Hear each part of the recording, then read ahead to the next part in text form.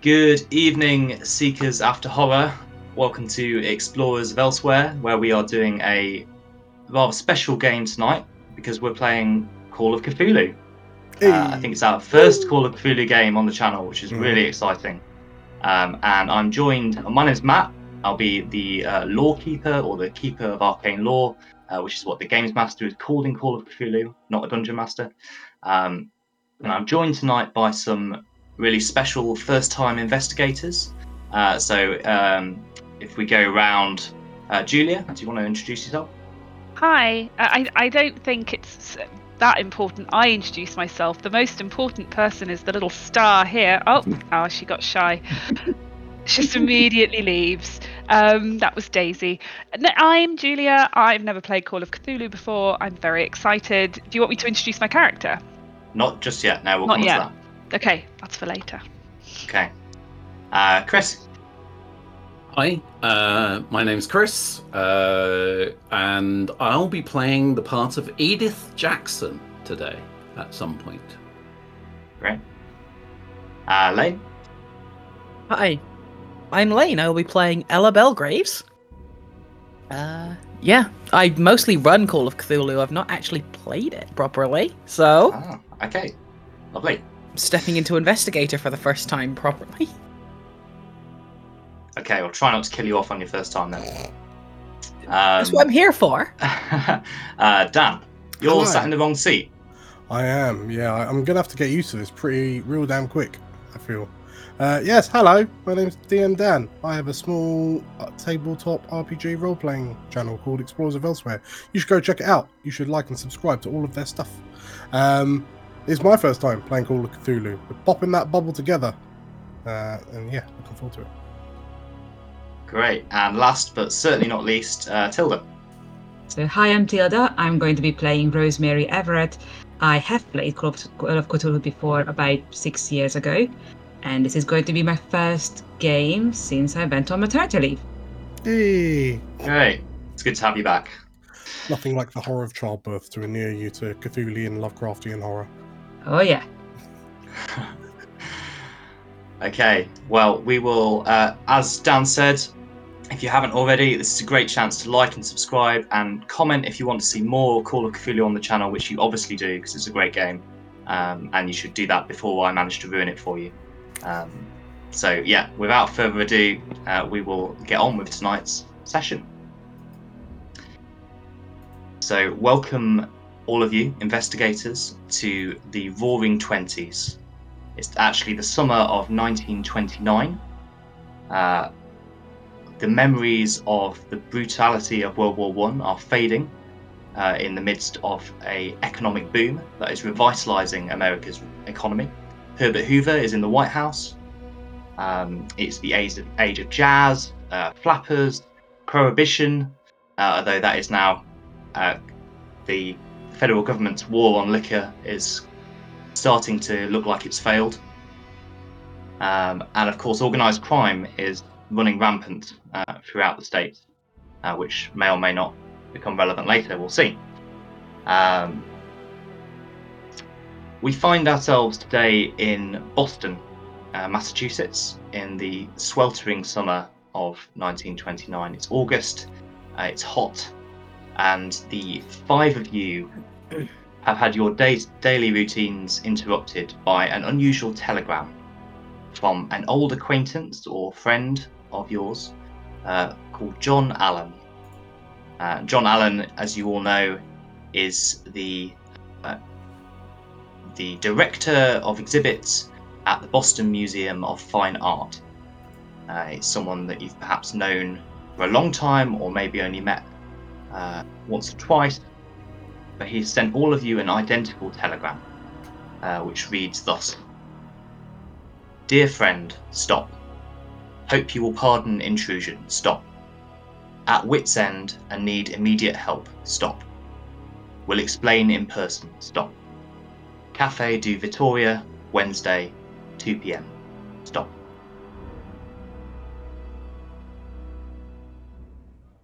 And Wednesday comes and finds the five of you strangers to each other sitting around a table in Cafe di Vittoria, which is in Boston's less than salubrious North End.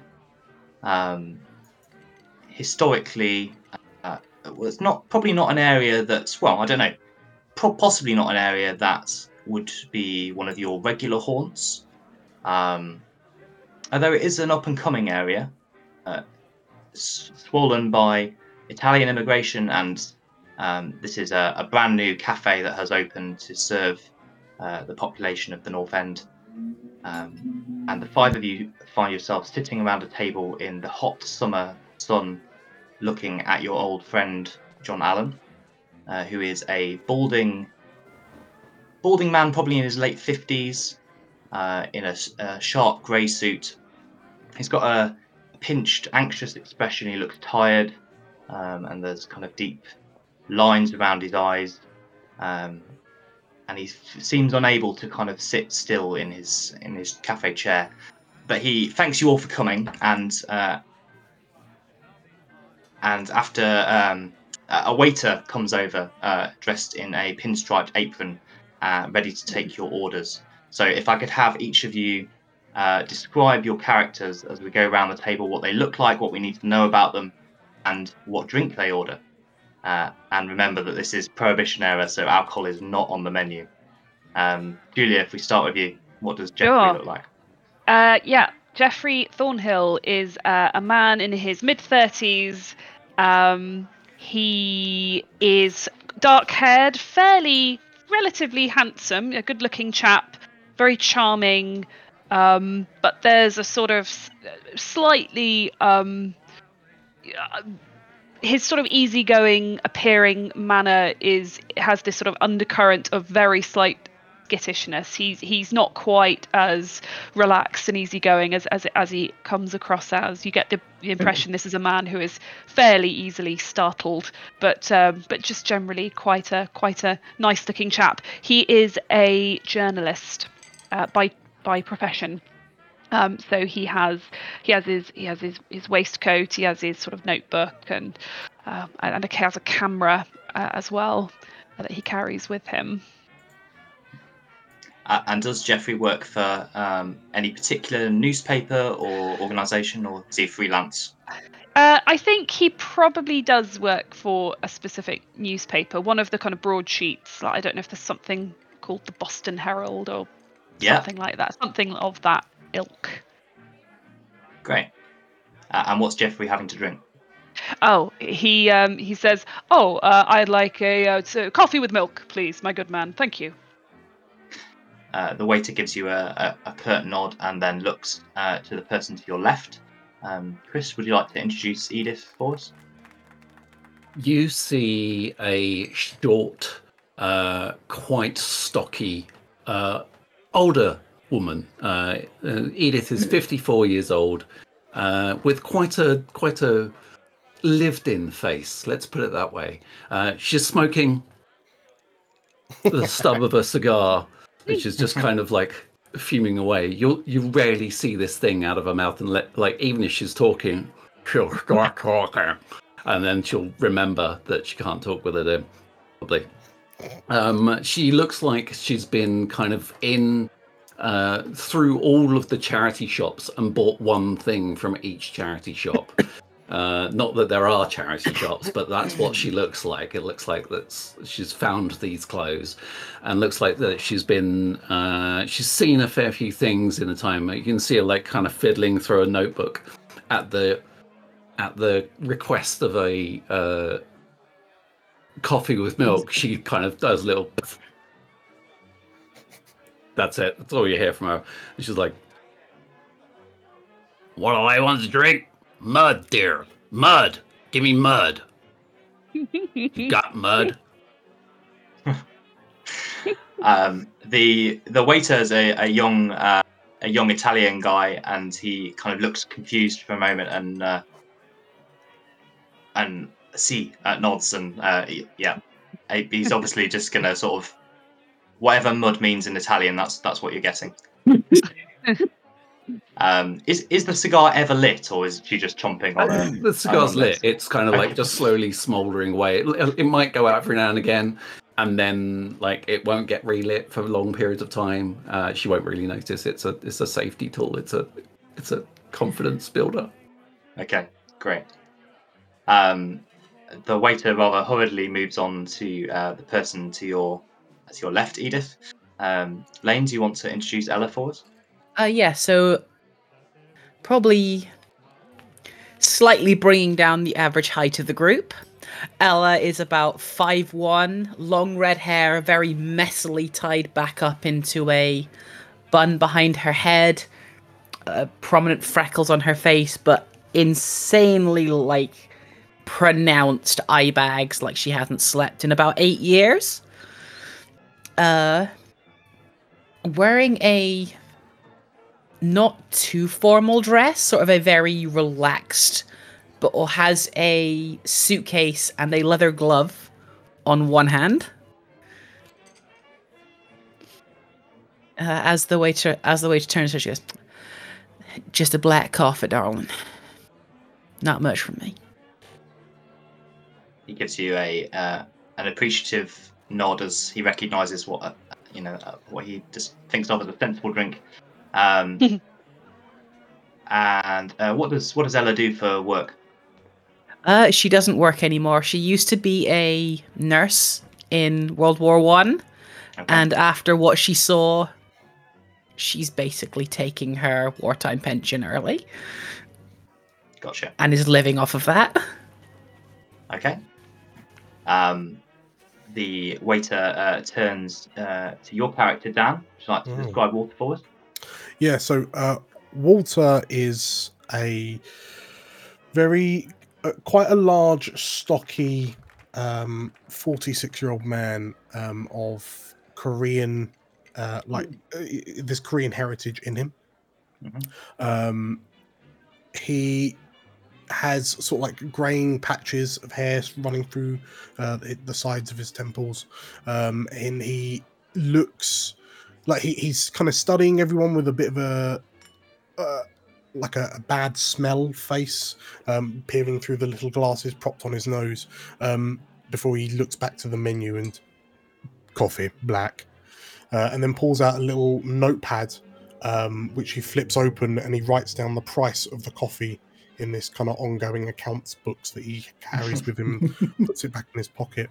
But then he kind of looks up at the Italian lad and gives him a knowing look, just in case they share some mutual acquaintances. And then sort of like leans back, crosses his legs, places a hand on the book that he's reading through at the moment. It's quite a detailed thesis on like Babylonian mythology and whatnot that he's been perusing through. Yeah, he's kind of looking around. He looks quite average, but he also looks quite well off. Right.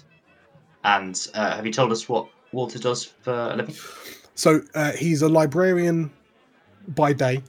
He is an accountant for individuals of organized alternative employment by night.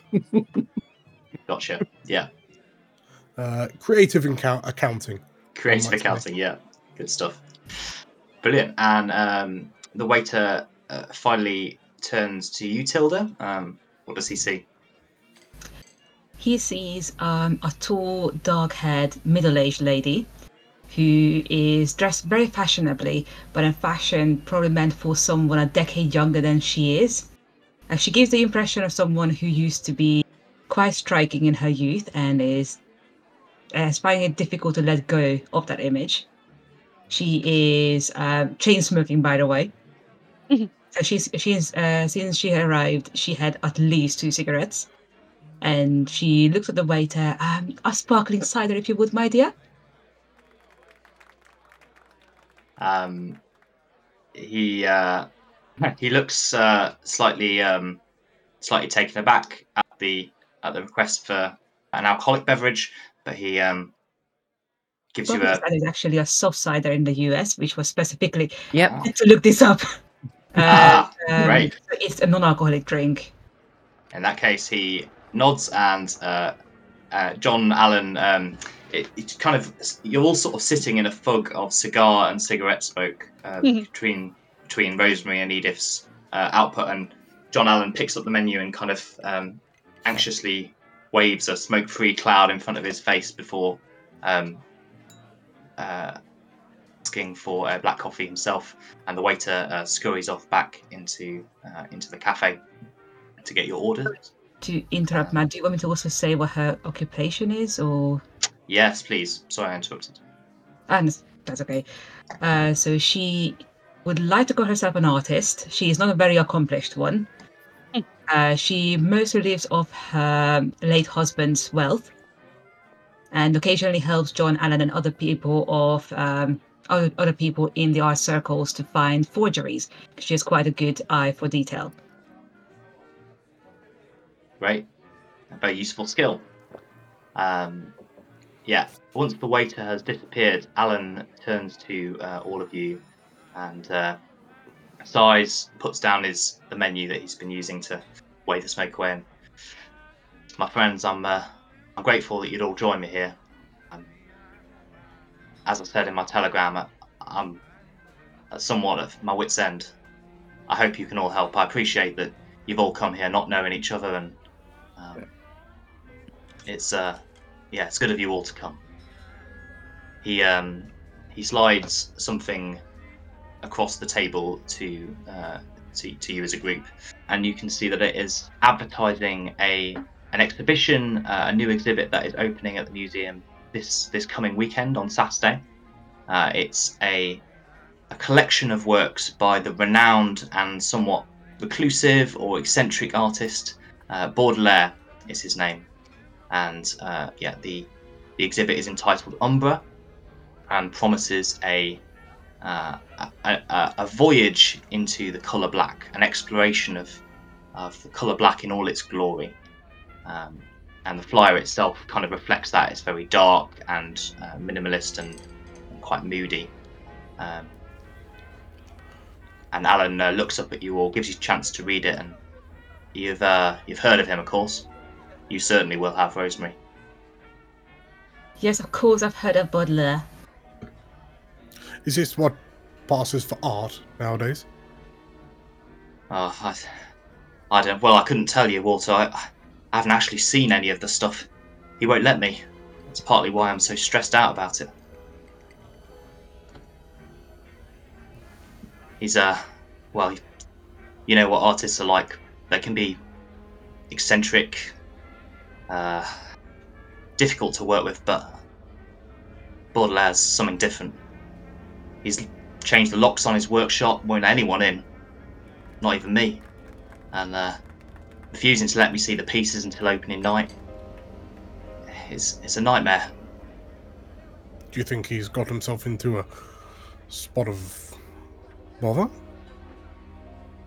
Well, I don't really know what to think. I mean, part of me thinks he's just going to unveil a whole load of plain black canvases, and I don't need to tell you that the museum can't survive that kind of embarrassment.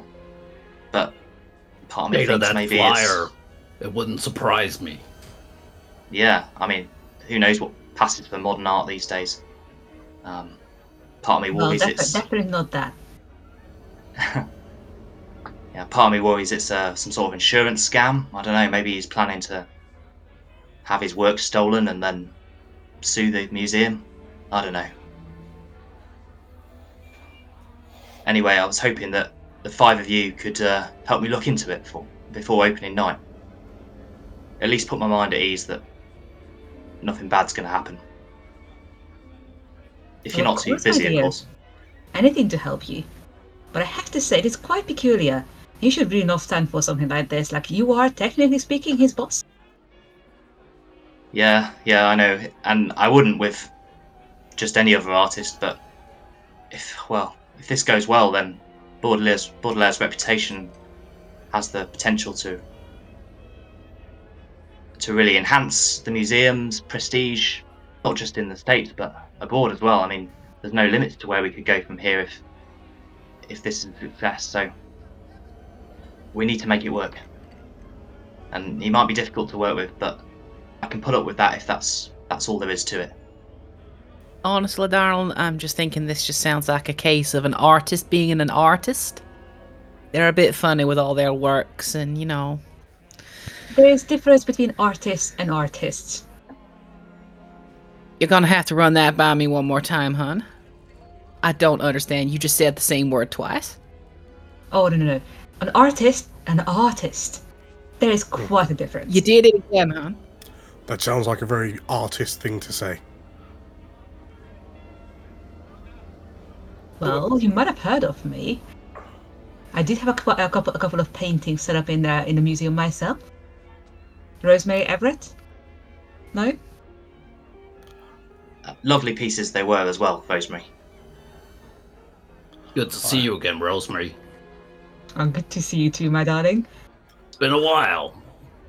You doing well, honey? Oh, I'm doing great, thank you very much. Good. Where's that drink?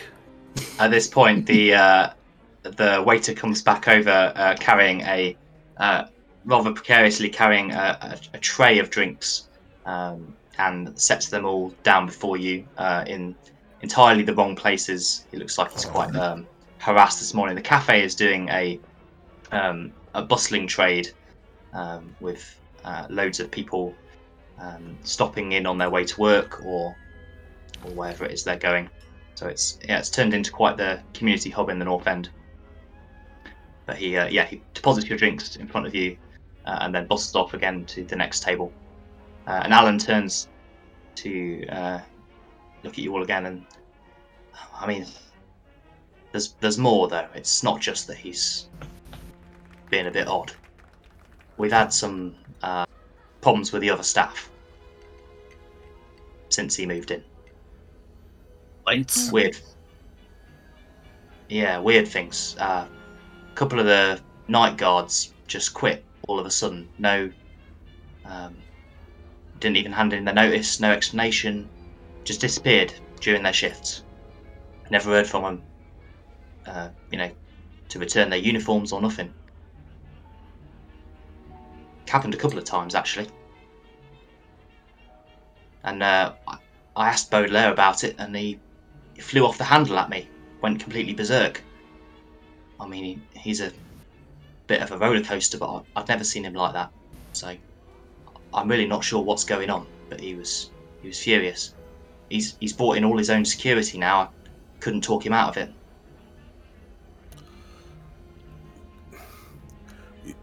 You say that if this whole thing goes to the dogs, then the museum shuts down. The reputation will be crippling. Who is it? The museum that's funding this artists' gallery? Well, we're certainly making a tidy contribution, Walter, I can tell you that. There are no other... bringing in all his own supplies and things like that, and he's hired the security out of his own pocket, but we're hosting it, and I can tell you that isn't cheap. I mean, he's asked that we keep the lights on all night. Goodness knows why, but he's refusing to let them be turned off. May I ask, where is the art right now? Well, as I say, he hasn't let me see it, but I think it's all in his workshop at the museum. Okay. He insisted on having a workshop on site that was for his own personal use. And with his own personal security guarding it.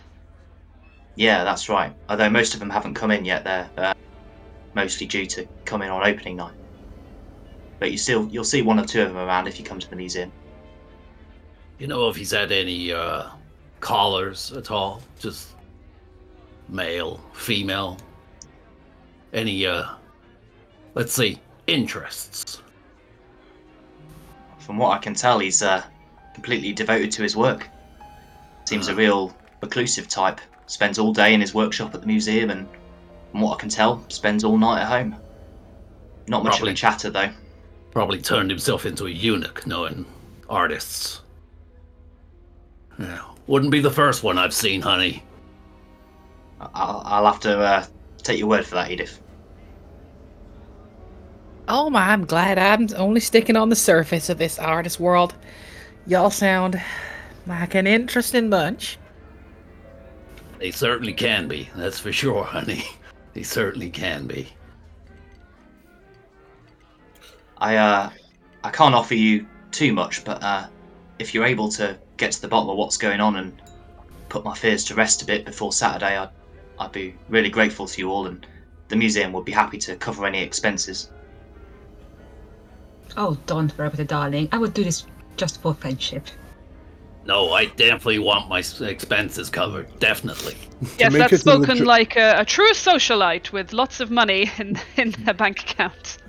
To make this business arrangement formal, there must be a financial exchange, an agreement, a firm and formal agreement. You mean Oh, like a contract? It seems that our good friend John here is in need of our help, and in exchange, he will pay us for our time. That seems like a wise and a wonderful decision. It's a civilized thing to do. Oh well, yeah, Walter. If you think that's strictly necessary, I suppose we could do it that way. I'd rather this will be in confidence, though, right? Obviously, if it were to get out that the museum was hiring investigators to look into one of their artists, that would create quite the scandal. Well, I'm sure of all of the people in the world that you could have summoned here, myself excluded. I'm sure these four must be trustworthy enough. Walter Walter looks around each of you, and John looks around each of you in turn, and yeah, well, I wouldn't have called you here otherwise, I suppose, if didn't think that. Sure. Well, you draw it all up, Walter, and send it to my office, and I'm happy to cover whatever you think's reasonable. Marvelous. And I'll pick up the little cup of black coffee, 3 spoons of sugar. So, is there anything else you need from me? Happy to help in any way I can. Oh, I think maybe just looking around first is going to be the best thing to do. If you have any questions, we'll just come back to you, my dear. Of course, I'm at the museum all day, every day, pretty much. So you can pop in and see me whenever you need.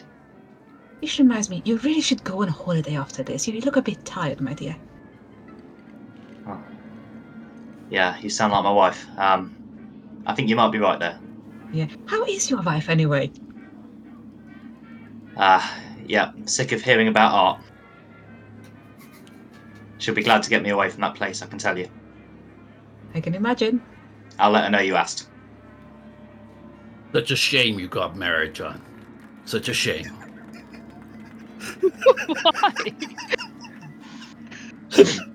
Why? You're like, oh yeah, remember the good old days when we would go out drinking, all the three of us? Indeed, yeah. You are such And a then- heartbreaker. John would maybe make his way home, and yeah. It looks like he doesn't quite know. He opens his mouth a few times as if he's about to say something, and then just decides against it and sips his coffee. Well, if there's nothing else, I best be getting back. But yeah, my suggestion is that you start either at the museum, Baudelaire's workshop, possibly overnight. He is unlikely to be there, or during the day. Maybe you could visit his home, see if there's any information there. Those are my suggestions, but I'm sure you're all resourceful people. That's why I've asked you here, so I'm sure you'll come up with other ideas. All these addresses, John. You hand them over, of course, honey. Yeah. Oh yes, of course. And he takes out a little notebook from his pocket and scribbles down the address of Baudelaire's home, which is in another part of the city, and also the museum's address, and slides that along the table to you. As I say, if you need any expenses covered for taxis or anything like that, I'd be happy to do so. Just keep a track of what you're spending. Edith sort of reaches down by the side of her chair that she's sitting in and pulls up like this massive carpet bag. This bag that looks like a carpet, and like opens it and pulls out several things, puts the bits of paper that you've given with the addresses and like stuffs them in there somewhere, and pulls out a little booklet and like makes a note. Thanks, John. Good to see you. He doffs his hat to the five of you, finishes the last of his coffee, and then gets up and, with a final nod, walks off into the crowd towards the docks. At this point, Edith will pick up whatever the darkest last one of the coffees are. She'll make some sort of judgment, depending upon how dark they are, and the one that looks the blackest is the one that she'll go for. That's just the way. That seemed great. Holding my cup with two hands. Shoot, you're gone. I mean, your cup is full of sugar. That's more sugar than coffee. I don't think she would go for that one. Okay, so I mean, looking around the table, what's the time again? Sorry, is it like So by now it's about 3 p.m. probably on Wednesday afternoon. Okay. So the exhibition's on Saturday, so you've got a few days to conduct your investigations and report back. I mean, how far away from the museum are we? Perhaps a couple of miles. Okay. Yeah, a fairly long walk, but you could get a taxi, get a cab. What a novel idea! Paying someone to drive you. Quick question. Yeah. Would Rosemary know how difficult it would be to get into Baudelaire's workroom in the museum during the daytime? Well, from what Alan's told you, he's pretty much spends all day during the working hours holed up in there. So you'd think it would be pretty unlikely. Does Rosemary know the museum well enough, because she's been there quite a lot, to think that she can either strong arm her way into the room, or if she knows a different way in, a backdoor, if you will? I think she would probably think that it's unlikely you'd be able to get in while Baudelaire's there if he didn't want you to. And it sounds, from what Alan's told you, as if he's changed all the locks and he's kind of taken security measures to stop people doing just that. Okay, yeah, you probably need to go when he's not there and either break in or see if you can find a key or. Yeah, maybe we should save that for the night time, like he suggested. Yeah, I think Rosemary will actually look at Jeffrey. Actually, like, you look like a very clever young man. Oh, thank you. I don't really want to presume or give you any suggestions, but maybe heading over to Baudelaire's house first would be a great idea. Well, yes, I think that is a very good idea. The other thing that I was wondering was, would it be worth me checking in with Sandra at the Herald? She's our arts and culture correspondent. She may know a thing or two about this Baudelaire. Inside information's good, honey. Do it. Is that allowed, Lawkeeper? Yeah, absolutely. You can go wherever you like. Okay. I thought maybe I'd ask if I could use the cafe phone to give Sandra a ring at the office, because she should be there. I'm taking a long lunch, which is going to turn into a sick day. So, but I could give Sandra a call first before I start coughing. Yeah, no problem. Okay, but yeah, and then I think I would agree with Rosemary that hitting the house would be a good plan. Okay, well, at your request, the waiter who served you earlier, you're able to make him understand that you want to use the phone, and he gestures through to near the bar, Okay. where Yeah, there's one of those old dial-up Do I have phones. to put a coin in, or is it just? No, it's plugged into the, but you just have to dial the number. Okay, I'm gonna do Well, that'd be my. operate, wouldn't it? Yeah, yogurt Yeah. pop. Yeah. Yeah, or the old rotary phone. Yeah, and I call Sandra. Is Sandra your colleague, your receptionist? She's a colleague. She's Okay. the arts and culture correspondent for the Herald. Okay. After a few rings, Sandra, the familiar tones of Sandra, answers and goes, "Yeah, what do you want?" Hey, Sandra, it's Jeffrey. Just sorry to bother you in the middle of the afternoon. Oh, Jeffrey, how's lunch going? Oh, it's very productive. That I'm meeting with a potential source for my next story. Anyway, I was just wondering, this Baudelaire fellow, you've heard of him? As in the artist. Yeah, that guy, the Well, eccentric, the one who has the exhibition this weekend.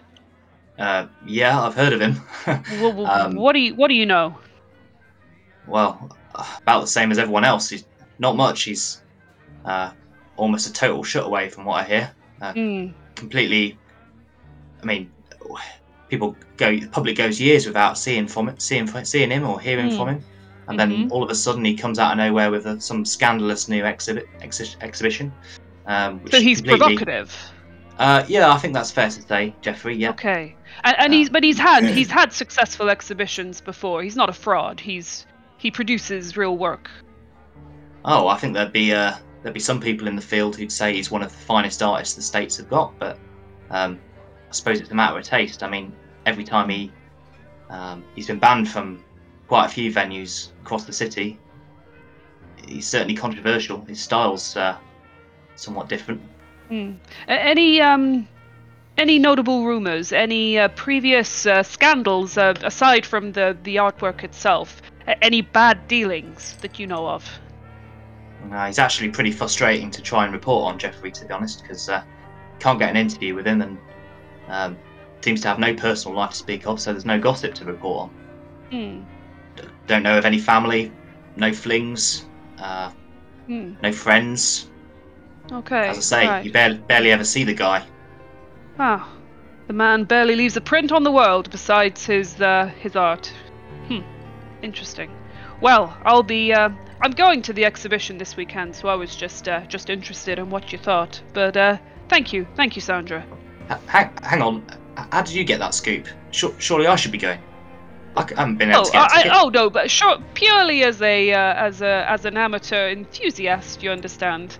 No. I'm sure you didn't know about the exhibition. Well, I knew about it, but I haven't been able to get a ticket. That thing's booked out. Well, months ago. Looks like I'll be standing in for you, Sandra. Never mind, eh? Listen, if you have any specific questions for Baudelaire, I will happily ask them for you. Anyway, I feel a tickle coming on in the throat, so if you could just let the editor know I won't be in for the rest of the day. And he says, ta-ra, and puts the phone down. She's in the midst of saying, hang on a minute, this is outrageous. And Sandra is not happy with the situation. Nah, never mind, eh? Yeah, that's going to be an awkward Monday morning meeting if you come back into work. If I survive. During this whole conversation, Edith would have turned to the accountant and said, "So you're keeping all the records, honey, right? You seem like a bookie type." Well, yes, I'm somewhat of a bookworm. Yes, I work primarily down in. Well, I work in the Boston Library, but I have my own personal collection, and I foster other interests as well. Yes, they keep me well fed. Yes. Good. Well, make sure you put a nice tip for the coffee. It's pretty good. It's not mud, but it's pretty good. I mean, I look down at the mention of a tip. I actively sneer. They get paid enough for what they do. You've never worked in a cafe, have you, honey? Well, if it didn't pay well enough, then they wouldn't do it. That's the way I see it. But yes, Rosemary, Ms. Most Everett. controversial thing that's going to get said this whole one shot. That's what's going to get us the hate. Yeah. Yeah. Like all service workers everywhere just go like, no. I mean, yeah, Rosemary's gonna leave enough tip for everyone, so it's fine. Yeah, it's fine. Let me get it's okay. Just shirk responsibility and someone else picks up the slack. Ms. Everett, Rosemary, Yes, my dear. you're an artist, so perhaps you would be able to answer this for us. But these exhibitions, and I pick up the leaflet, presumably still on the table. John's left it for you. Talking about a whole exhibition about black. Is that normal? Is that something that normally happens? I mean, it sounds preposterous, but It is a bit peculiar, I'm not going to lie. Everyone has a moment when they want to do something different. So unusual themes are not that surprising, especially for a well-established artist, but a pure black exhibition is risky, for a lack of a better term. have there been other artists that have attempted similar things in the past? That's a very good question. Lord Master, do I know if there has been anything else like this before?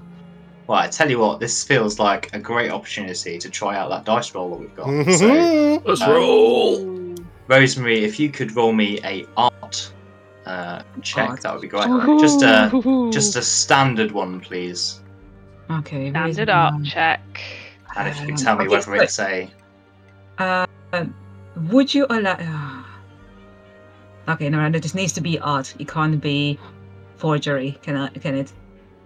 I think probably not in this case. No, okay. But because this is your... I guess this is kind of your bag, because it's painting specifically, isn't it? You do. Yes. So I'll give you a bonus dice, effectively, advantage. Thank You can very pick the much. highest. That's appreciated. And it is... God, is it a D10 or D100 we roll for this? D100, yeah. D100. D100, yes. Okay. And a bonus, do you say? E. That's way above. I mean, you want Okay. to pick the 8, right? But 8 is Yeah, I'm 8 is not picking right. the 8.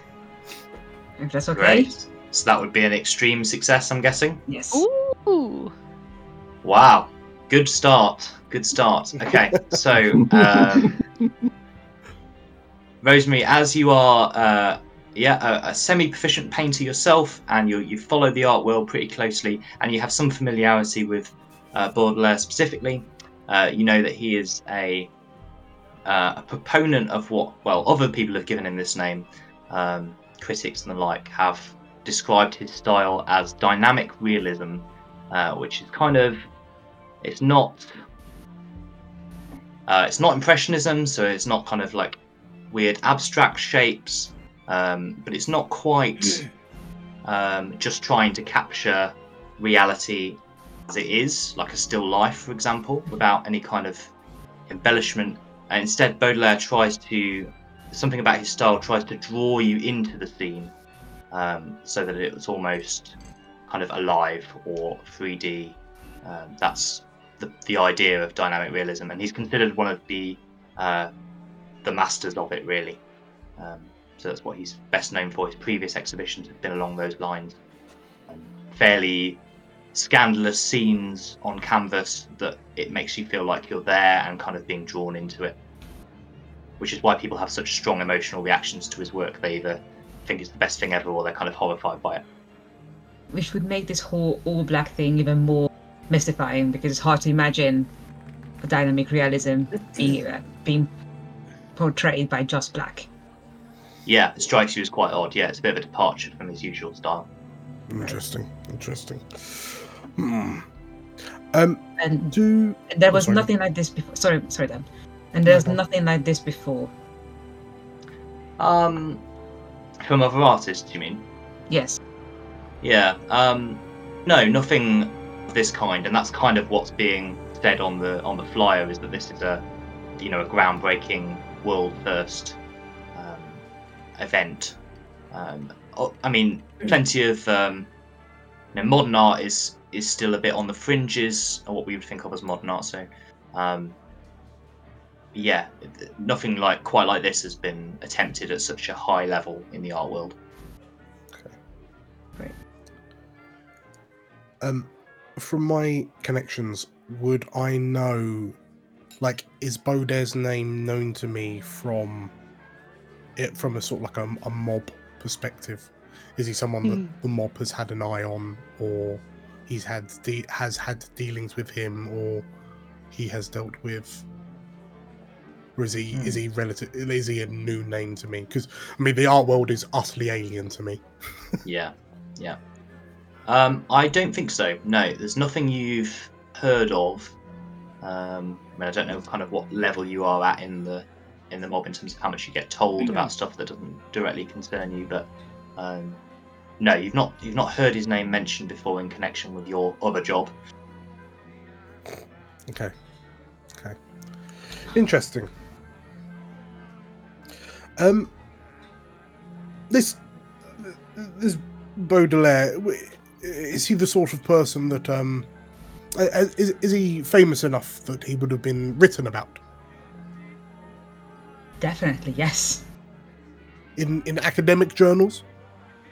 Real I would writing? say so. I see. Okay. Academic journals, newspaper, books, everything. He's very, very famous. He's very well known. A bit overrated, if you ask me, but very well known. Okay. Well, I'm certainly interested in doing some research of my own. Where are we planning on rendezvousing first? I mean, quite frankly, it sounds like we should just break in his house. Are we planning on hiring someone to do that, or are we? You don't want to knock first, honey. I looked at Edith. I mean, I've got skills, but try knock him first, Well, We could do a bit of both. He ain't gonna be there. Somebody might be there. His wife, his lover? Who knows with these people? He has no... Oh, sorry, Julia. What was I saying? No, yeah, if Rosemary starts saying that, Jeffrey will just start nodding along, because he learned that from Sandra as well, that this guy's a complete recluse, doesn't really have anyone in his life that is known of publicly. But if he's not at his home at night, then where is he? If he's there's no gossip about him, he's not out sneaking cheeky whiskies round the back of tool sheds.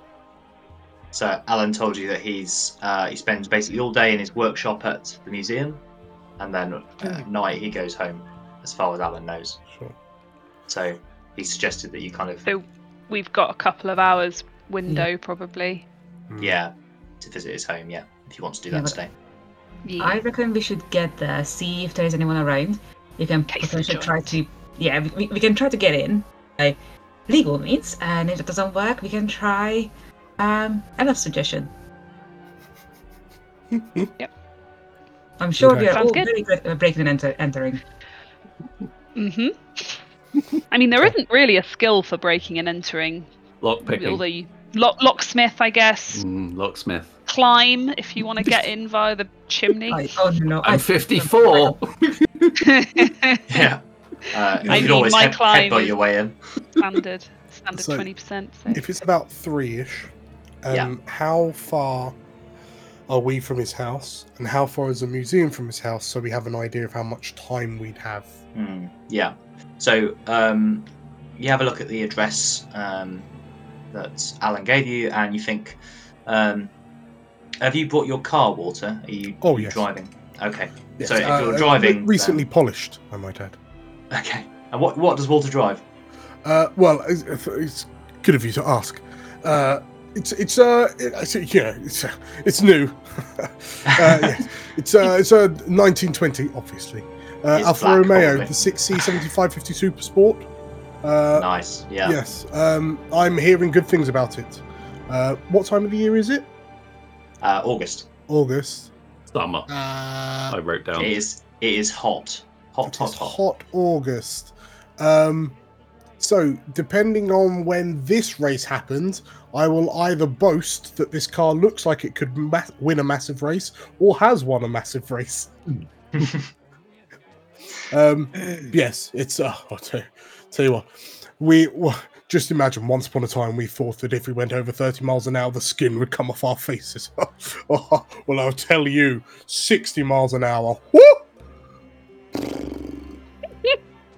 So if you're driving, Walter, you think that you've probably, if you leave now, you've probably got time to get to Baudelaire's home, which is a reasonably short distance away, provided you don't hit traffic. Sure. And So you'd have I'll probably an hour drive or and the two four of there. you get cabs.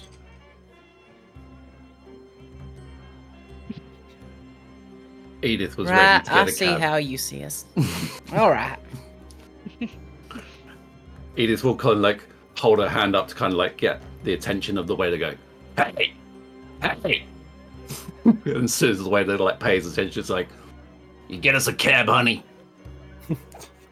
He gives you a nod and runs out into the street to try and flag one down.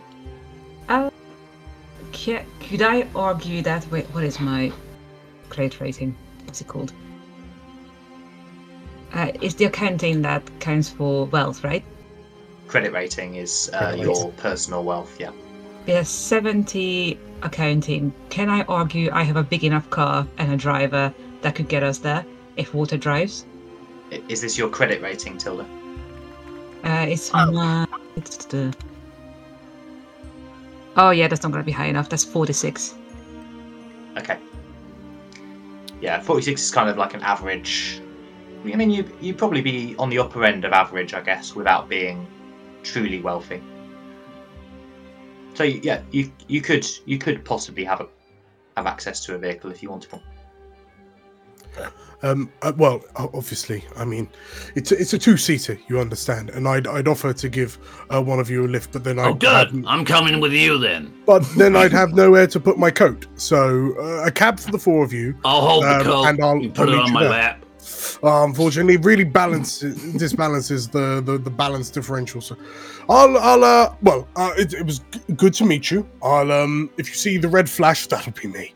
I'll see you there. As Walter gets out of his chair and heads towards his car, you see that the waiter is notably before the bill has been paid. yeah. The waiter is frantically gesturing at you from the sidewalk. He seems to have flagged down a car that is going your way. Edith will kind of very crutchily get up and pick up her cane and sort of like use it to sort of like start making her way towards the door. Somebody pay the man. I'm a bit short, but and that's not a height joke. It's I'm literally short and short. So let's go. Is this going to devolve into a Bagsy not it? Can we just say the bill is paid one Is way or anyone another? paying the bill? Yeah, I'll do Yeah, it. yeah. Like I think Ella, Rosemary, and Jeffrey are ponying up for Walter and Yeah. Edith. And John. Yeah. Keep the receipt, you'll hear. As she walks away, like hobbles away out the door. Always the rich bastards work the stingiest. Well, you don't get rich spending it on coffee. That's Edith's credit rating, just for FYI, is 17. So she's not rich by any means, which is why she Not looks like she's been rich. pulled through several charity shops. Just FYI. So, with that, the five of you take your separate modes of transportation to Baudelaire's home address. The taxi deposits the four of you. Walter is already kind of there, parked up. and you all stand on the sidewalk together, looking at a really quite imposing Revolutionary War era house. It's a standalone house set back from the road somewhat, with quite a nice garden around it, although the garden looks to have been long neglected and not sort of kept up. The grass is quite long, and there's a willow tree that is looking a bit decrepit and hanging over the path towards the house. The house itself seems to be in somewhat of a state of disrepair as well. Some of the gables that hang over the doors are cracked. Several of the windows look like they need new shutters. It's not kind of a complete ruin. It's clearly still occupied, but it's lying quiet and still, and you can't see anyone around. You didn't say that there was a gate or anything, Matt. So I guess we just can just walk up. Yeah, there's no gatekeeping you out of the garden. There's an imposing set of oak doors leading into the house, which are shut. Is it like looking around? Like, how affluent does the neighborhood look? I don't think I need a roll for that. I mean, it looks like the houses here are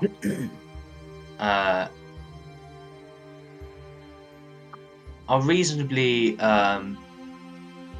large, and they look like they were quite expensive if they're kept in good condition. And you can see that most of Baudelaire's neighbours do seem to be much more house proud than he is. But your vibe from the neighbourhood is that it's very quiet, and it seems to be occupied by people who kind of want their privacy, their space. So there's not. It's kind of a little bit away from the main city centre and the hustle and bustle. And there doesn't seem to be many people walking around or chatting on the street. But yes, fairly affluent. You've certainly seen worse, Walter. Is there a doorbell? There's a large iron knocker. Cool. Can we knock? Yeah. There's the dull thud and a moment of silence, and you can hear a shuffling sound after a moment or two on the other side of the door, and it's kind of pulled open slowly, and a older man stands staring at you. We probably should have talked strategy before we knocked. No. We will adopt a very 1920s catchphrase. YOLO! This older man who's slightly overweight, but with a good posture, pulls himself up and looks down his nose at the five of you. You can see that he's holding a silver tray with a cloth on it, and he leans in and goes, "Can I be of assistance?" I feel like either Jeffrey or Rosemary is gonna put their most charming face forward at this point. I think Rosemary is probably going to try, but gives you a look to back her up. Play along, yeah, sure. Good afternoon, my dear man. We are here to see Mr. Baudelaire. He is expecting us. Mm-hmm. I'm afraid we are a bit early. For a change, traffic has been delightful. I think there must be some mistake. Mr. Baudelaire does not receive visitors, and he would have informed me had he invited some over. Perhaps you have got the wrong house? No, and is this, and I confirm the address? That's correct. In that case, no, there is no mistake. This is about the exhibition. We are supposed to be here to help him with a sensitive matter. Can I argue for a persuade for you? Yes, I think so. You can. Yeah, I think it would be persuade probably. I'm going to say it's a hard one. Okay. Because Baudelaire does not get many visitors. Okay. That's fine. That's fine. So is that like the half? So a half, yeah. Ooh! So that's a 10. Ooh. 75. Persuade. Great. So that's presumably a hard success, is it? Mm-hmm. Nice. Okay. Way to go, Tilda. He I'm used to it. the butler raises his eyebrows. This is irregular, but if you are here at Mr. Baudelaire's invitation, then of course, follow me. And he allows you into the house, and you can see that it's very dark inside. The wallpaper is quite dated, and there don't seem to be a couple of lamps have been lit, but they're burning quite low, and the house smells kind of musty and like there's not a lot of fresh air gets in here.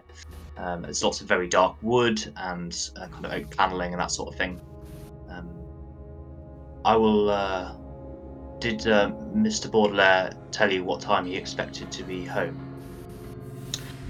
I'm afraid we are quite early. I think not for the next 2 hours. But he did he say that we can, if you're early, we can just sit and wait for him here? Well, of course. So he leads you down a corridor, and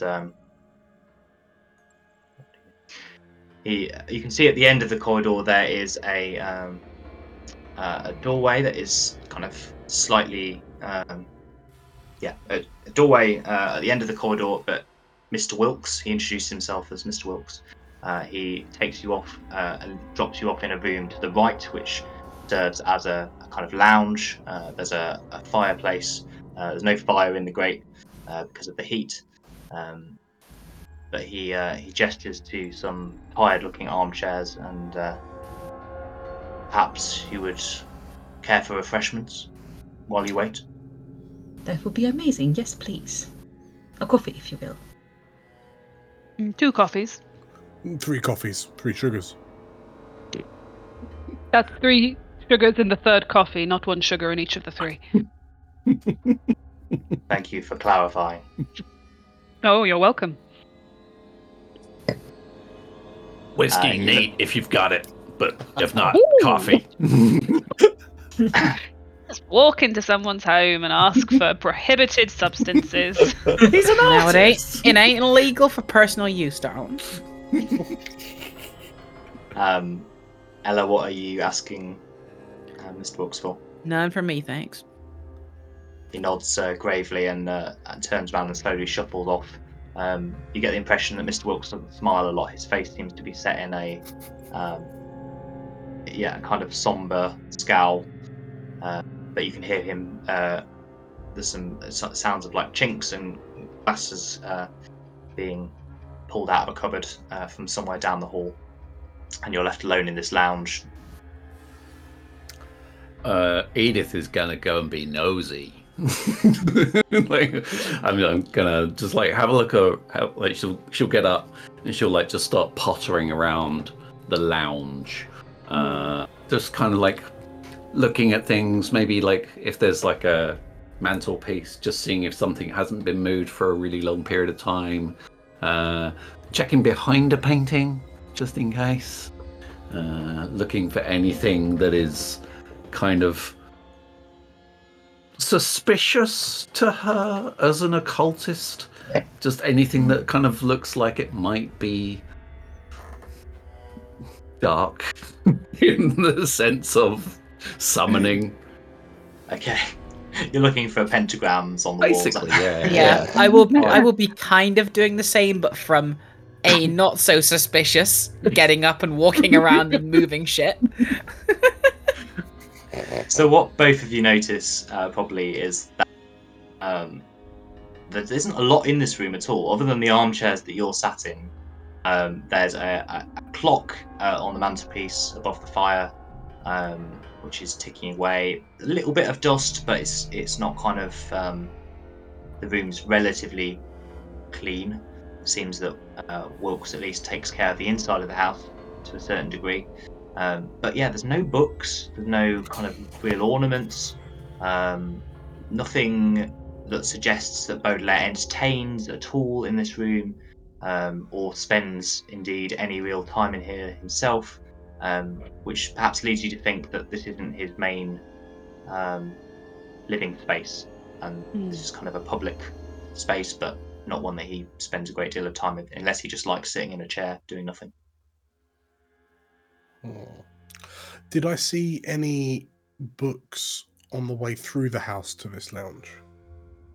All you've seen so far, as you came in, there was a staircase going up to the upper floor on your left. Directly ahead of you, there was a closed door, and then there's the lounge that you're in now. And then off to the left was the kitchen, presumably where Mr. Wilkes is now preparing your drinks. Okay.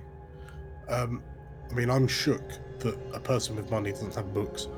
I'm going to, like, whilst the two of them go rummaging around looking for bone circles, I'm going to, like, I'll give Jeffrey the I've got a cunning plan wink, and I'm going to stand up, straighten the waistcoat, stride to the doorway, peer around, and can I see Wilkes? You can kind of see him in and out. He's in the kitchen off to your left. He's got his back to you, kind of moving quite slowly, and there's the whistle of a kettle that's being boiled, but he doesn't seem to be watching you. My good man, apologies. It was quite a long journey.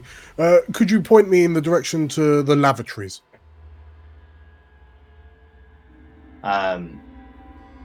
Yeah, he sort of gestures, of course, and gestures down the corridor. There's next to the closed door at the end, there's a little water closet off to the side, set into the stairs, effectively. Okay. That door, is that still in line of sight of him? No, you'd be sort of blocked by the staircase. Okay. In which case I'll lean back because I yelled that out loud enough. Well, I said that out loud enough that everyone could hear. And I give Jeffrey a do I do it? Look. I mean, sorry, this is out of character. Do what exactly? just go for a little wander. I was thinking, I kind of stop you and I explain. I was thinking perhaps I try and charm the butler into giving us a tour. Okay. Which would then allow us to look around with him thinking he's in control of it all, but then it'll be hard for him to keep track of all 5 of us. If we want to sort of check things out in different rooms. That is a fantastic idea. In which case, I will just go for a piss.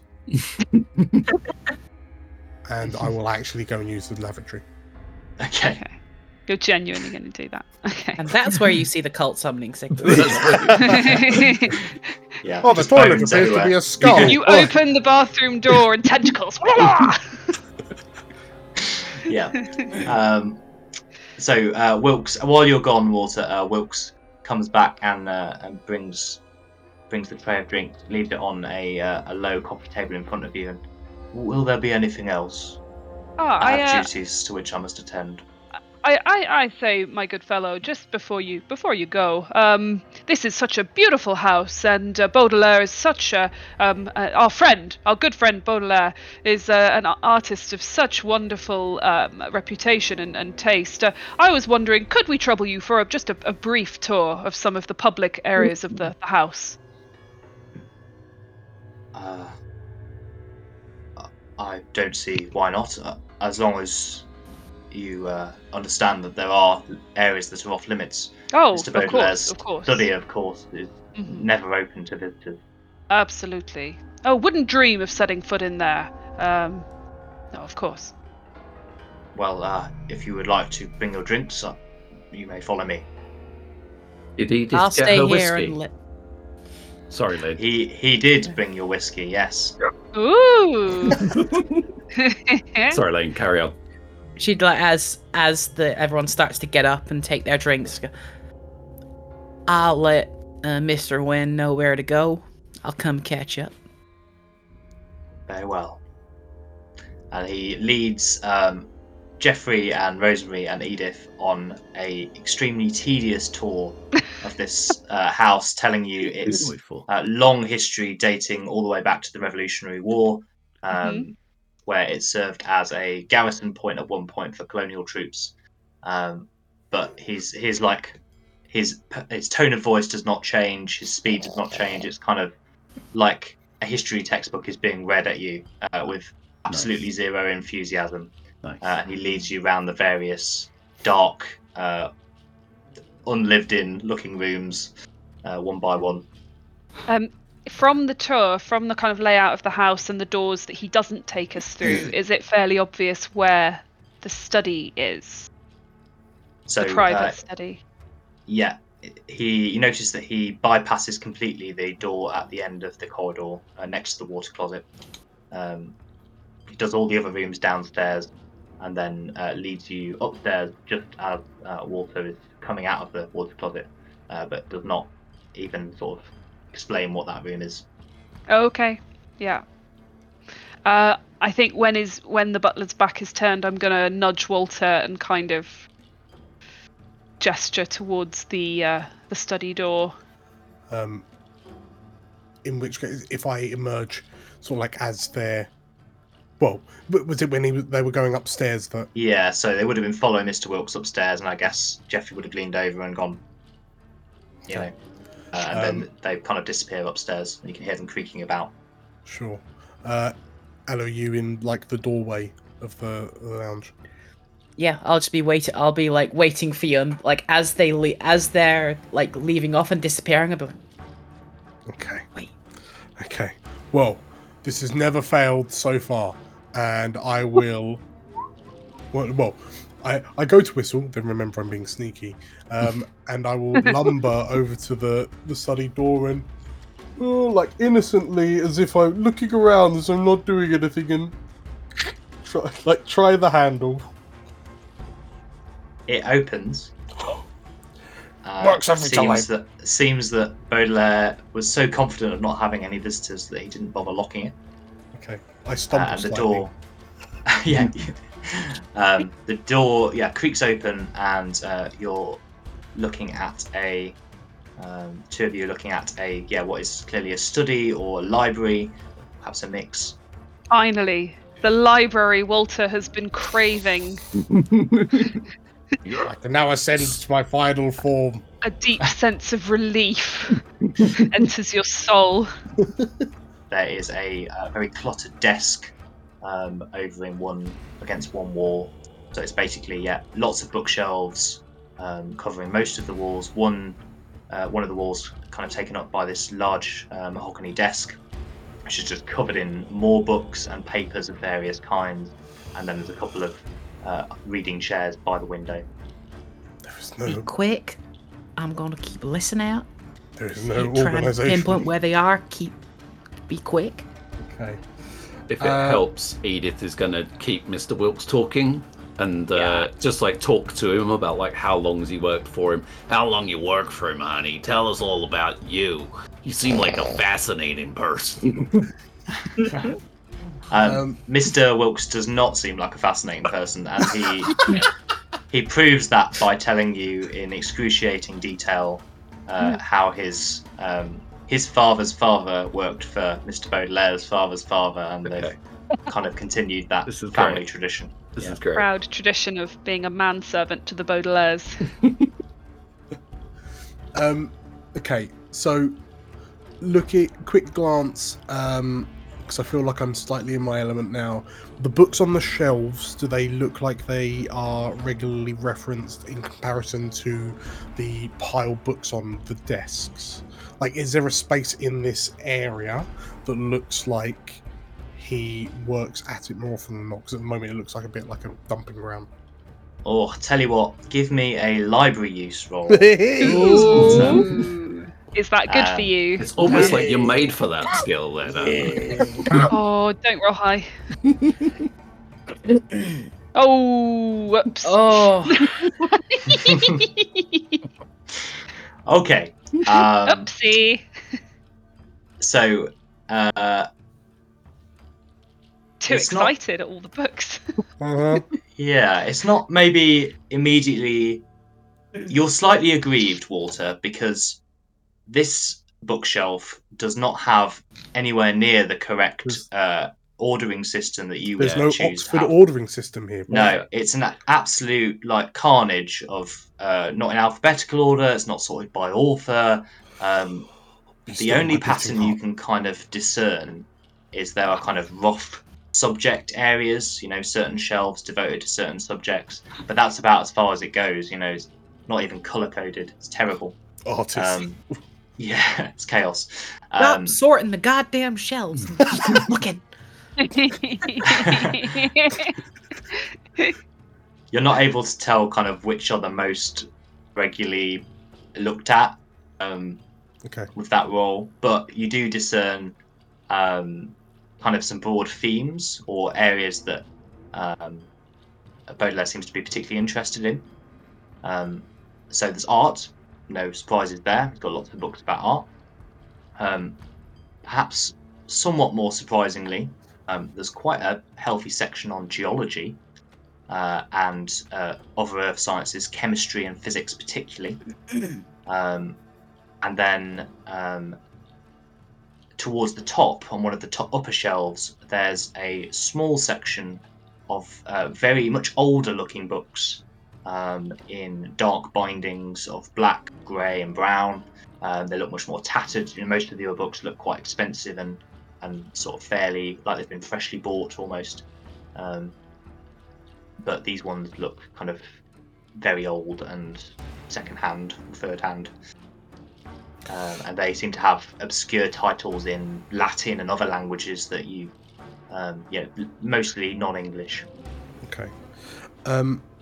If I may, because I am surprisingly large, could I, as I reach up to grab one of those tatty books on the top shelf, because I know a tatty covered book means it's probably worth more money, but I'd also like to glance at the titles on the spines of like the geology and like the sciences thing.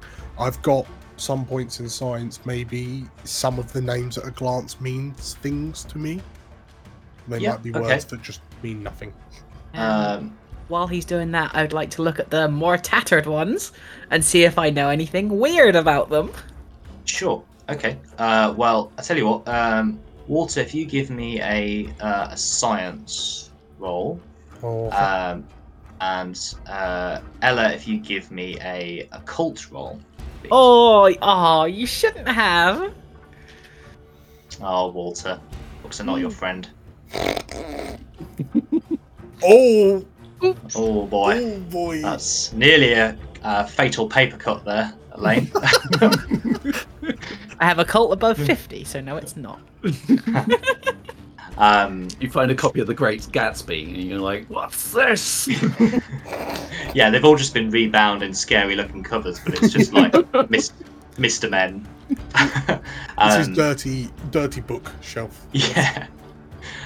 So, Walter, as you scan the more sciencey-looking side of things, the geology books are all about minerals of various kinds. That much you gather. The properties of various minerals and their uses in art, in science, those sorts of things. The other science books are remarkably focused on the nature of light and shadow, and so yeah, there's lots of books about how exactly light works. ranging from kind of the highly technical sciencey books to kind of more poetic or even mystical explorations of light. Okay.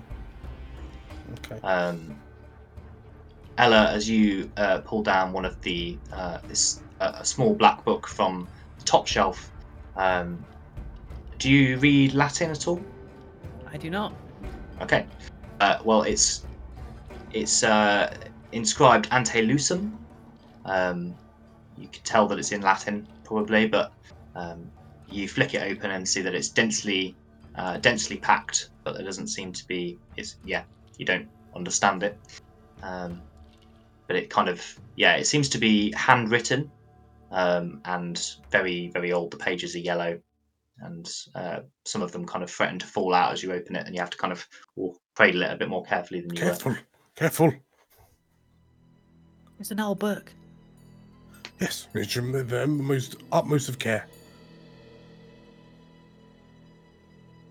All right. I mean, all these books, like this is just a pandemonium. Are there any like journal-like books that I can see on a desk or something that it looks like he might be actively writing in? So as you go over to the desk, there's just papers all over it of various kinds. A lot of them look like they're fairly mundane or to do with organising the exhibition, so some correspondence around that. There is strikingly an open book on the. There's a drawer in the desk, and you sort of try it, and it seems to be locked. But so open on the desk is a copy of the Bible, and it seems to be open at Genesis 1, so right at the start. And you can see that page has been heavily annotated. Okay. Just took a book, that one there. Is it just the first page that's annotated, or just like flicking? Yes, the rest of the book doesn't seem to have been marked at all, but the first page is heavily annotated, and particularly there's sort of two phrases that particularly catch your eye. So where it says, in the beginning the earth was formless and empty, and darkness was over the surface of the deep, that is heavily underlined. And then a bit later on in the text it says, and God said, let there be light, and there was light, and that is angrily almost circled in red. And Oh gosh. You don't the like that. word scrawled in the margins next to that phrase, the word aberration is written. Ooh. Mhm. Wow. Oh, that's a take to have. That's a new angle. Okay. The footsteps overhead, are they slowly? So I've upstairs, been specifically listening out for like when stuff's getting closer, so we know when to leave. upstairs, Mr. Wilkes turns to the three of you, Rosemary, Jeffrey, and Edith, and he breaks off mid-sentence talking about how his one of his ancestors served with George Washington at Yorktown. What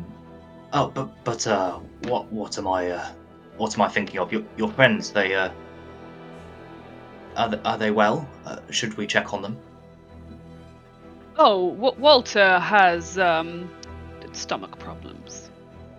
Well, he wouldn't want to miss the tour, would he? We can go and get him, and I could restart. Oh, you really don't want to disturb him when he's in the bathroom having problems. Oh God. Oh, and what about your other friend? She's a nurse. I see. Well, perhaps we ought to check on them. And he just sort of makes a move towards the stairs. Probably Wait. hear this. Why don't I go and grab our friend, and we can join you here. We can continue the tour, so no one is missing out. Splendid idea. Yes, very well. We're nearly done, so I will need to repeat most of the information, but Maybe that we have plenty of time. Yeah. Make everybody Right. stand through it all again. As you head downstairs, Rosemary, you take a look at your timepiece, and you note that it is now kind of 4:30, possibly getting on for 5 o'clock. So if you want to be out of here before Baudelaire returns, you're not sure what time he clocks off for the day, but it's going to get increasingly risky to stay much longer. Okay, can I check on Walter and Ella? Yeah, so you make your way through to the study. They've kind of left the door ajar. Ella sort of pops her head out as you approach because she's been listening. Tells you to be quiet. But yeah, you enter into the study and see Walter bent over the desk, looking puzzled. We do have to hurry, my friends. Any progress? I mean, I don't understand how any sane human being could operate in a space like this. Any progress on the actual problem we are here for? Oh, right. There's some old weird books on the top shelf in Latin or something like that. Okay. I don't know much aside from that. I ain't the most learned. Right, so not a lot. Ella, have you been continuing to go through the books on the top shelf? Maybe one more, like one or two more. Yeah. Okay. But after the first one, I seen there in Latin. I'm like, oh well, these are gonna be in fucking Latin, so I ain't gonna bother. So you pull a few more. You pull a few more down, and yeah, there's a range of languages. One seems to be in a kind of scratchy script that doesn't resemble letters at all. You're not quite sure what that is. Another's in sort of a geometric kind of patterns that go all over the page. A couple are in German. But finally, almost the last one you pull down before you give up seems to be written in English. So it's an English translation of a Latin text, and it's entitled "The Thirst Gods" by somebody called Alfred the Mad. Ooh, Good name. It's always a good It's sign. about the only one that I can make head nor tail of, and I've been looking up this stuff for a while now. Well, let's just take it with us. I don't think we've got time to read through it now. Yeah. Okay, and now we just need to somehow get out of here. Without continuing the absolutely dreadful tour. Right. I'm gonna put that in my briefcase, that book in my briefcase, and keep going. Ella, Head out. if you would be so dear and come with me, and Rosemary's going to link her arms with Ella and lead her upstairs to where the others are. Right. Walter, as you watch them go, your eyes fall again on the locked drawer in the desk. Sure. Presumably there's no key in immediate eyesight. Not that you can see. Key is Walter's meaty fist. Good tug. I feel like to do it. Walter's probably got the meaty fists, but he's got pencil arms attaching them to his body. He's I like, thought you had good strength. Or is it just size? I've got good girth. That's what I've got. I thought you were a beefcake. I am, for a physical presence. I'm like a walking mountain of jelly. Right, I'm gonna. Okay, I've seen some of my clients do this, so I'll just do a little. I'll just try and pull on it. See if I can pull it with enough sudden force that it just like bends whatever lock is inside. Yeah, okay. I guess that will just be a strength. Yeah? Strength check. The desk is quite old, so we'll just make it a normal one. Sure. Watch and learn, everyone. No. Hey! What? Let's go! Yes! Librarian can't do books, but can do physical violence. That's a 35 strength, everyone. Ooh, nice. Very nice. Lovely. Okay, so there's a louder than you would like Uh-oh. sound as you like basically pull this drawer almost clear of the desk, and it clatters to the floor. And upstairs, Mr. Wilkes turns around and goes. He leans into you, Jeffrey. He really is unwell, isn't he? He really is. I'm going to have to clean that, you know. I'm sure Walter will do his best to clean up after himself, but you may well have to give it the final polish, yes. Edith will interject that. He tries not to get any on the walls, honey, but you should be fine. It's lactose intolerance. It's a killer. Walter, you look down at the remains of the drawer and you can see there's a leather-bound notebook of some kind in it. Okay. Ching! I mean, Seems to be a journal. Talk. That's in a locked drawer, so I will. Oh, bloody hells! And just kind of try to jam the drawer back in. Oh no! I've never actually done this before. Oh please! And then I'll just pop the journal in with my accounting book. Sure. Yeah. And then. And then I'll realise that my plan is not foolproof. I'll very quickly look for a book in the room that's got a similar binding, like a similar cover, and chuck that in the drawer instead. Clever. Okay. Yeah. I mean, there's. That will buy you at least 10 seconds. Yes. When we're not even in the house. Foolproof. Yeah. You quickly try and scan the shelves for one that looks most similar. Chuck it in the drawer and then ram the drawer back into its groove. Because when he realises that he's put his journal on the shelves, he's going to be there for weeks with this ordering system. Meanwhile, Mr. Wilkes, I'm guessing you guys upstairs. What's your exit strategy here? You had an idea? I feel as if it's not going to be easy without arousing his suspicion, and then he's going to tell Baudelaire if we just disappear when we said we were meeting him. So I feel as if we have to contrive some convincing reason why we've been called away. Right, okay. Ella, we're going to need Ella to say that Walter is in dire need of the hospital or something. My insides have become outsides.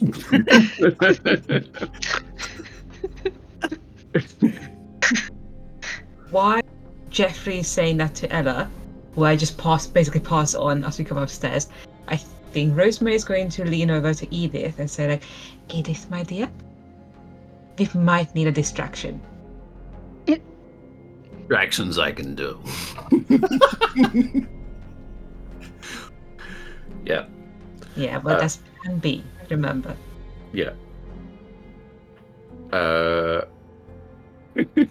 have so many ideas in my head, and all of them are wrong. So. So I'm guessing Ella says something to Mr. Wilkes. Yeah, I think she's gonna go. No, some of them noises that Mr. Wynn's making are, that ain't good. I seen some of that on the front lines. I'm gonna go check on him, and I'm gonna clean up some of the blood while I'm there. Hang on, there's blood. What? With some of them noises that man's making, there's gonna be blood. Yeah, I'll go clean it up so you don't have to do the worst of it. Okay, all right. Very well. I'll pop into the kitchen and fetch Mr. Wynn some hot towels. Cold. Don't need more than cold that. towels. Yeah. This poor man. I love how This poor Lovecraftian man. horror can be defeated by toilet humour. He starts Humour, making Dan, this is serious. he starts making his way downstairs to back towards the kitchen. Oh no. At this point, Oh. Edith will kind of very loudly be trying to chat this guy up, basically. You're just like interposing yourself between him and the stairs. And Pretty much. Yeah. Just be like, you keep yourself very trim, honey, for a man your age. you ever visited New York at all? Whatever part of Mr. Wilkes might want to have responded to your charms is seems to have to no longer be working. So he's kind of trying to look past you and excuse me, but you're sort of physically blocking him. So Mr. in the Wayne, end, we gotta go. Okay. Okay. Okay. Wait, you told him what? Shut up. I said what I had to. We gotta get going. Okay. Well, I guess I might.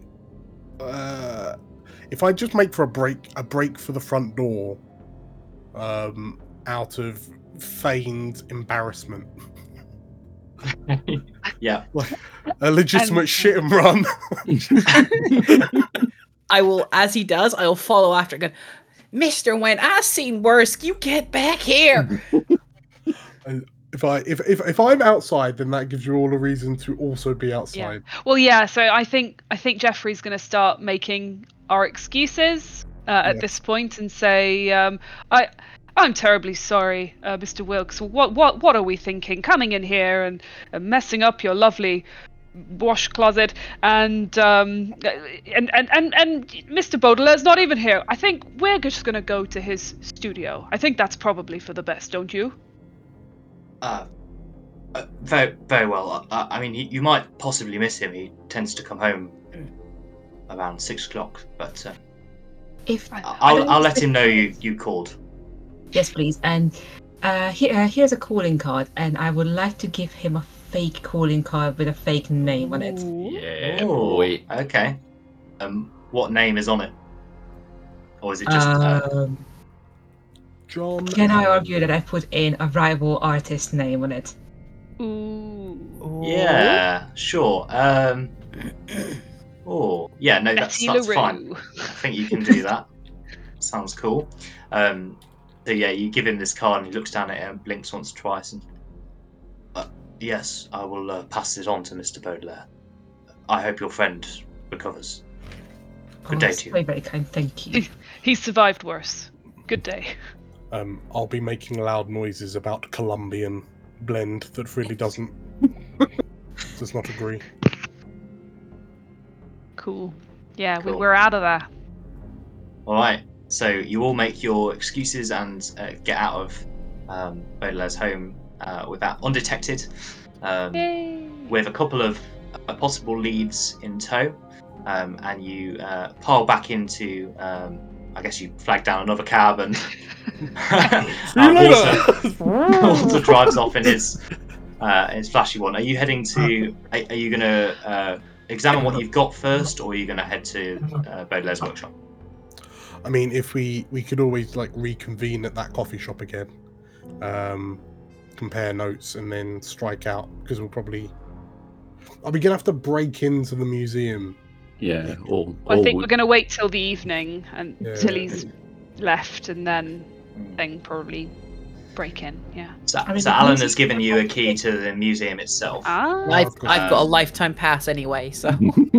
But An after hours. you might have to break into the workshop itself because Baudelaire's changed the locks there. Right. But yeah, shall we have a look at our spoils? Yeah. Ill-gotten gains. Let's rendezvous at the coffee shop and then we'll discuss. Okay. So as you guys make your escape from the Baudelaire house with your ill-gotten gains safely stowed away, we will call it there, and we will pick this up again next time.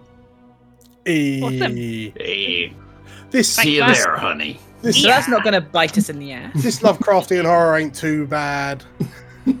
Fine so far. Yeah, it's fine. It's got no teeth at all. Oh, Cool. Amazing. See you at the next one. Yeah. see you later.